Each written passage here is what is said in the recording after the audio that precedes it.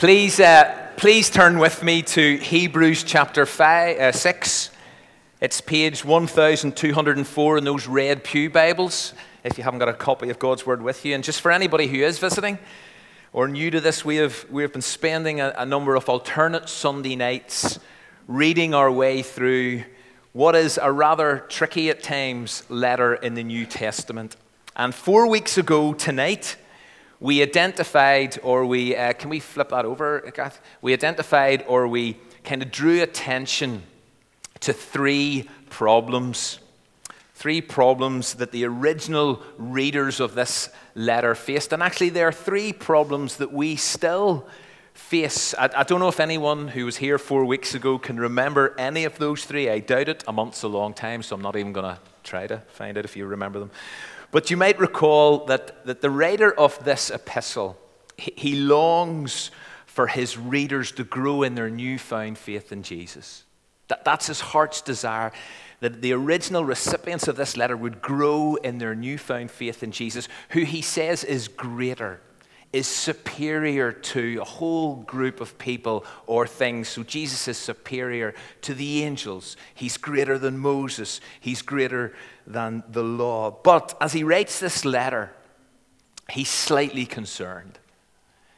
He's slightly worried. He's anxious because given his readers' situation, the kind of persecution that they're under, plus the temptations that they face to kind of go back to revert to full-on Judaism, he's afraid that they may drift back or fall away from Jesus. And spiritual drift is a danger that we all face as Christians. It can happen. It does happen.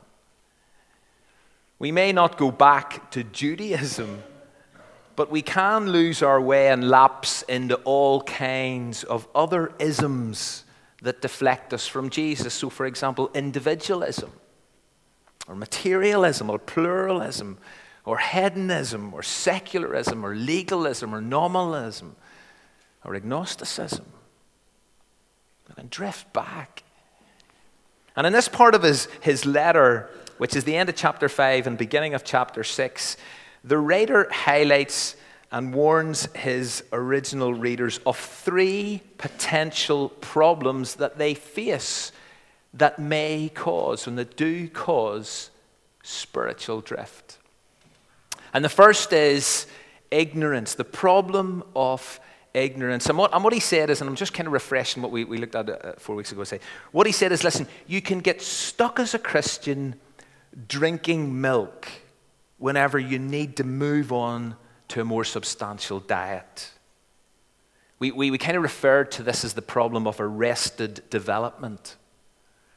You know, it is good to know and go back to the basics, but if you never progress, if you never move beyond the fundamentals, if you only try to survive on a staple diet of milk only, then you're going to have a problem. That's what the writer was saying. You then may drift. The second problem he identifies, and it follows, is the problem of immaturity, where you never get past those elementary teaching of Jesus, and so you need others to keep going over them time and time again with you. And again, he says, listen, if you don't get beyond those elementary teachings of Jesus, then you won't mature in your faith. And therefore, immaturity becomes another problem that can lead to spiritual drift.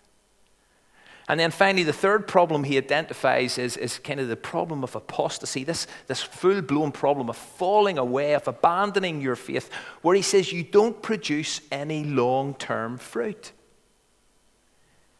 And you're therefore left in this vulnerable position and place. And the particular fruit that needs to or should be growing in Christian lives is love. Love for God that is shown in your help of others. Look at verse 10. God will not forget your work, he says, and the love that you have shown him as you have helped people and you continue to help them. You see, if you lack love, and remember the greatest commandments are love God and love your neighbor, but if you lack love, then you risk falling away. So here are three problems, he says, that can cause spiritual drift: ignorance, immaturity, and apostasy through lack of love. Okay, so let's move on. And we're going to read the next reasonably short section of this letter from verses 13 to 20, where the writer begins to talk about another couple of key qualities of Christianity. He has just emphasized love, but now he highlights two more: faith and hope. Now, I know normally we have those in a different order: faith, hope, and love. But here he kind of addresses them: love, faith, hope. Now, he's already mentioned faith and hope in verses 11 and 12. But he develops them from verse 13. But look at the phrase at the end of verse 11 where he says, "We want each of you to show the same diligence to the very end." You see, this is a writer who wants his readers to finish well. He doesn't want them to drift. He doesn't want them to fall away. He wants them to endure and to keep going to the very end. And if you're going to do that, you need love, you need faith, and you need hope. So, please stand with me for the public reading of God's word, and then we're going to sing again, okay? Because listening to me for too long, nobody wants to do that. So, let's read God's word. Verse 13, Hebrews 6. "When God made his promise to Abraham, since there was no greater for him to swear by, God swore by himself, saying, 'I will surely bless you, Abraham, and give you many descendants.' And so after waiting patiently, Abraham received what was promised. People swear by someone greater than themselves, and the oath confirms what is said, and it puts an end to all arguments. Because God wanted to make the unchanging nature of his purpose very clear to the heirs of what was promised, he confirmed it with an oath. And God did this so that by two unchangeable things in which it is impossible for God to lie, we who have fled to take hold of the hope set before us may be greatly encouraged. We have this hope as an anchor for the soul, firm and secure. It enters the inner sanctuary behind the curtain where our forerunner Jesus has entered on our behalf. He has become a high priest forever in the order of Melchizedek."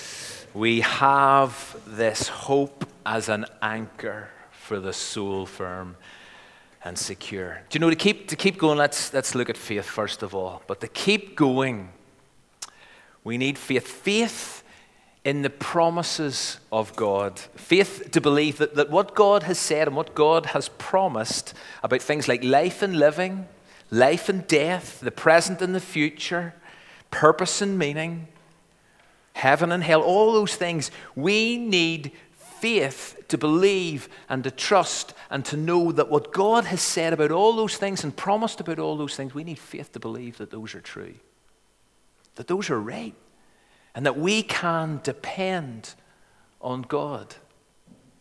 And as the writer raises this issue of faith and the importance of it, he takes his readers back to one of the great heroes of faith, Abram.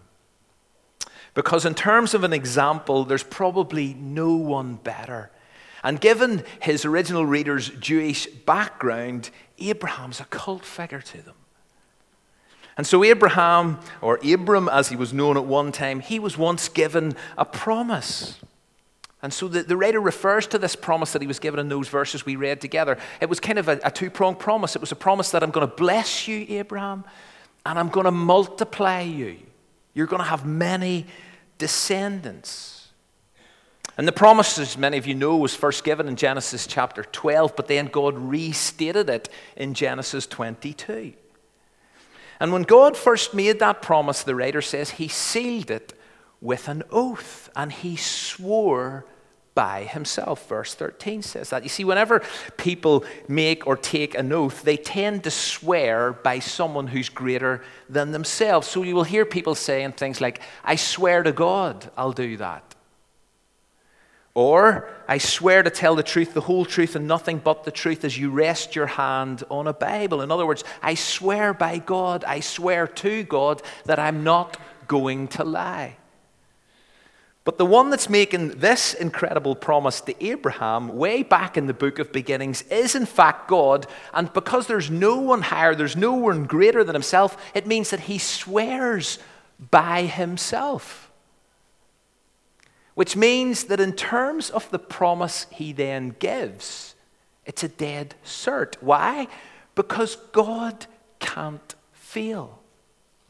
God doesn't fail to keep his promises because he is God. It's part of who he is. And that's why whenever he swears and takes an oath by himself, it's a guarantee. And so Abraham, it says, had faith. Why did Abraham have faith? Was it something in himself? No, it was a faith, a persistent faith that rested on the character of God.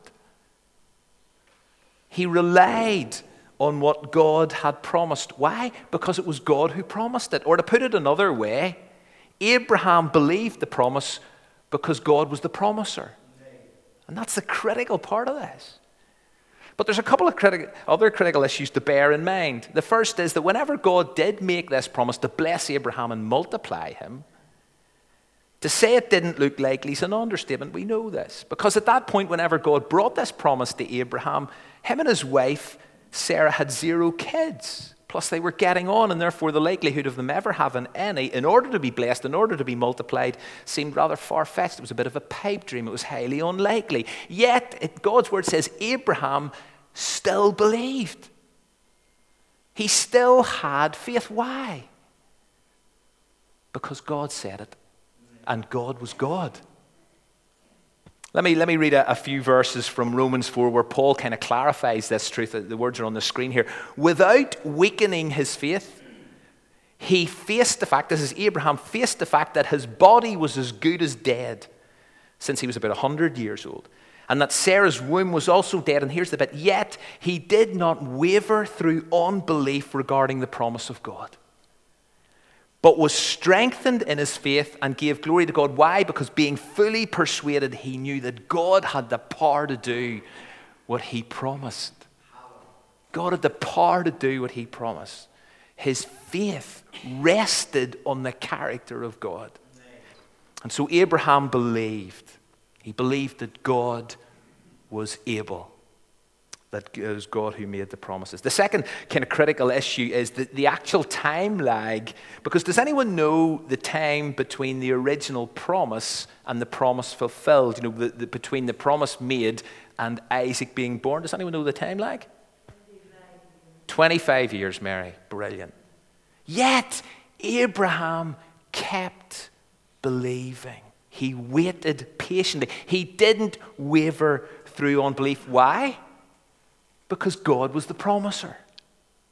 And his faith rested on the character of God. And even when he almost lost his promised son, and we don't know how long after Isaac was born that God asked Abraham to sacrifice his son.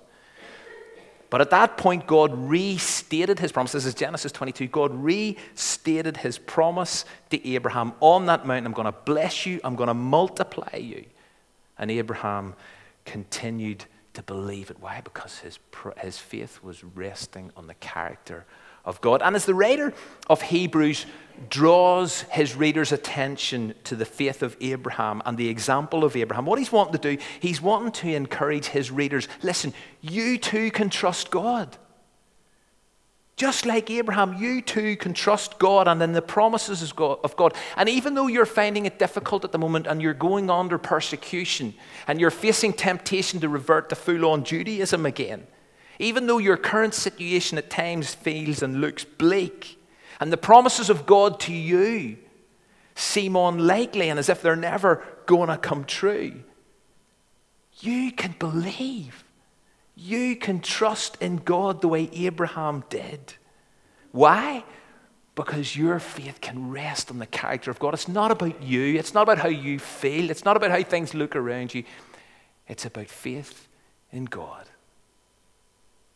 who is totally dependable, totally trustworthy, and who never changes, which is one of the reasons in verse 18 he writes, God did this so that by two unchangeable things, in which it is impossible for God to lie, we who have fled to take hold of the hope set before us may be encouraged greatly. What are the two unchangeable things? God's promises and God's oath.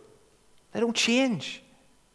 God's promises and what God promises happens, and he can't lie. Why? Because that would contradict his character. So keep the faith, he says, in light of who God is, not in light of who you are, not in light of your circumstances, but keep the faith grounded in the character of God. And if you do that, then you can hold on to hope, which he then goes on to talk about, and be greatly encouraged. Now, before we do move on to talk about hope, I want us to just pause for a second, and I want us to check our faith, because we need to do that. We need faith if we are going to endure to the very end. If we're going to finish well, we need faith. And how do you do that? How do you check your faith? Well, one way is, ask yourself this, do you believe God's promises simply because God made them? Do you believe God's promises simply because it is God who has made them? Do you trust his word simply because it is his powerful word? So Abraham's faith rested on the character of God, and so should ours. And so therefore, if our faith is struggling and weak, then maybe it's because our understanding of God is struggling and weak. We've taken our eyes off God, potentially. We've maybe reduced or underestimated God, and therefore we need to refocus. We need to know who God is so that our faith can rest in him. Abraham remained on the faith track, so to speak. And what happened, according to the writer here? He inherited the promise. And the writer says, listen, see if you can imitate him, you will do likewise. Verse 12 says that. If you imitate faith of Abraham, you will inherit the promises of God. So let's move on to then the last couple of verses in this, verses 19 and 20, where the writer has talked about love being shown in how you help others. He's talked about faith, having the faith like Abraham that rests on the character of God. And now he turns his attention to hope, which he describes as an anchor for the soul, firm and secure. Many of you will know that based on these verses, the anchor became a really important symbol of hope among early Christians. And anyone who's had anything to do with the Boys Brigade, and I know James is down at the back, an officer in the Boys Brigade, but many of you will know that the Boys Brigade was founded in 1883, not by James, but founded in 1883, that their motto and their object is based on this text from Hebrews. And so there is their motto and their object, sure and steadfast, which is the King James version of those words. In the version I read, it was firm and secure. But here's the question. What's the point or the reason for the writer of Hebrews using this term? An anchor. What is it about an anchor? So you don't drift. Brilliant. Anything else about an anchor? What does it communicate? What does it say? Solid. Brilliant. It's firm. It implies, it suggests stability, security. It's firm because it doesn't bend, it doesn't twist, it doesn't break when it's placed under pressure. And it's secure because it won't drag or slip in a storm, at least it's not meant to. And Christian hope is exactly like that. It is able to survive despite the strains of life and the inevitable dark clouds that gather. And so our souls, and in this context here, what it really means is our lives as a whole, they will get squeezed at times, and we all know this. Our lives get squeezed at times. They will come under significant stress. There will be strong winds that blow up in our faces. But we have an anchor for our souls. We have an anchor for our lives. We have a hope that keeps us grounded and keeps us going. But what exactly is that hope? It's an anchor, but what is it? And we know it's not wishful thinking.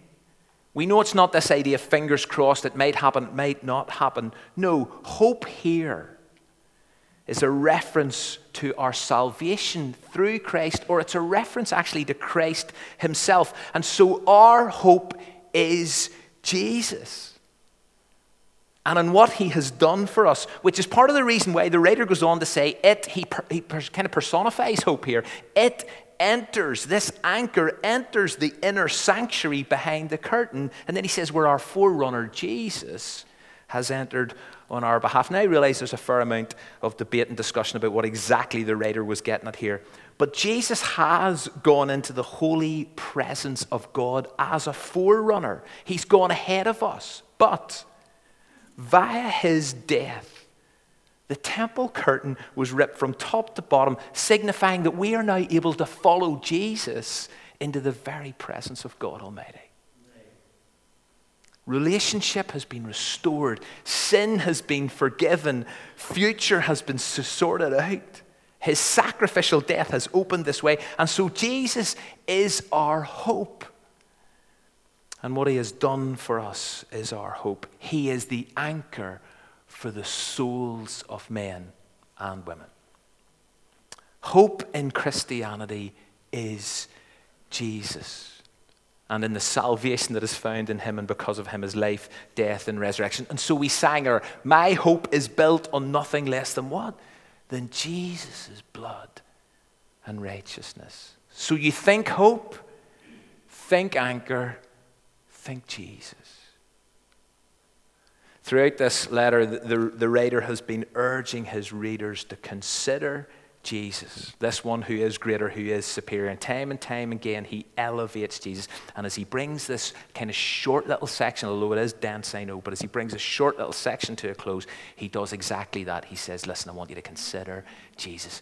He is the anchor of hope for the souls of men and women. And see if his readers can do this. They will endure, he says. You will keep going. You will, to use his language, be diligent to the very end. And so if you're going to do that, you need to do three things. You need to show your love for God by helping others. You need to have faith like Abraham, faith that rests on the character of God who will fulfill all his promises. And you need to embrace hope. You need to know Jesus, the anchor who is firm and secure. Love, faith, hope. Where are you and I with these three things today?